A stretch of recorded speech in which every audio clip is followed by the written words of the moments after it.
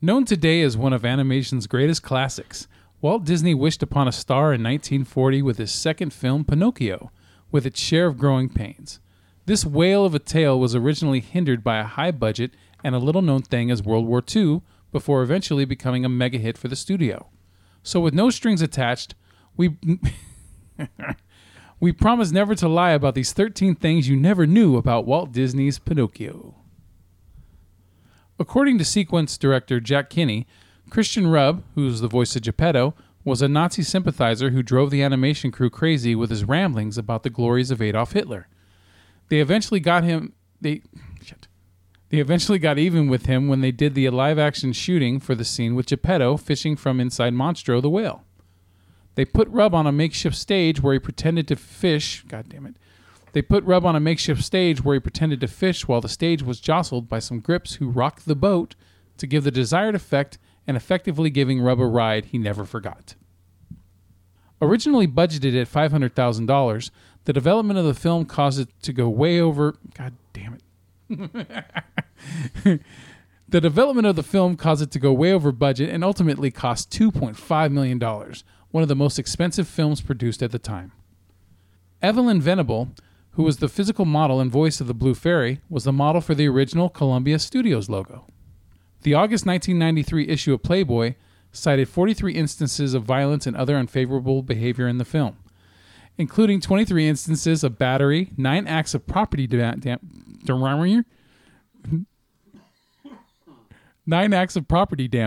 3 slang uses of the word jackass, 3 acts of violence involving animals, 2 shots of male nudity, and 1 instance of implied death. Due to the war, the movie was not released in either Germany or Japan before the 1950s. In 1951, when the movie was released in Germany, it was dubbed with rather unknown actors. Only Horst Buchholz, as the voice of Lampwick, was to become famous in later years. In 1971, the movie was redubbed along with other Disney classics such as Dumbo and Bambi. The original dub is now unknown in Germany. Germany or Germany? I'll figure that one out. Acclaimed flop. Its success... God damn it. Its critical success was pretty... Don't laugh, you son of a bitch.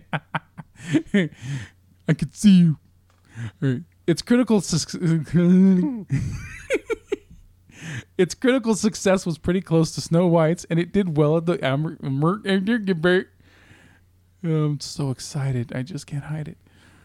And it did well at the American box office. Unfortunately, the film had a large budget, and it was released during World War II, meaning it could not get a foreign release, which resulted in it being a box office bomb. The most professional podcast ever. It lost RKO tons of money and left Walt Disney depressed. Fortunately, the reissues in theaters and then on video did far better, more than making up for the film's initial losses. Quote, "I'm a happy-go-lucky fellow," unquote, was cut from the film and later became the opening song for Fun and Fancy Free. The son of Carlo Collodi, the author of the original Adventures of Pinocchio book, hated the Disney What the fuck? Hated the Disney hated the Disney adaptation for playing fast and loose with his dad's story, and even unsuccessfully tried. Goddamn.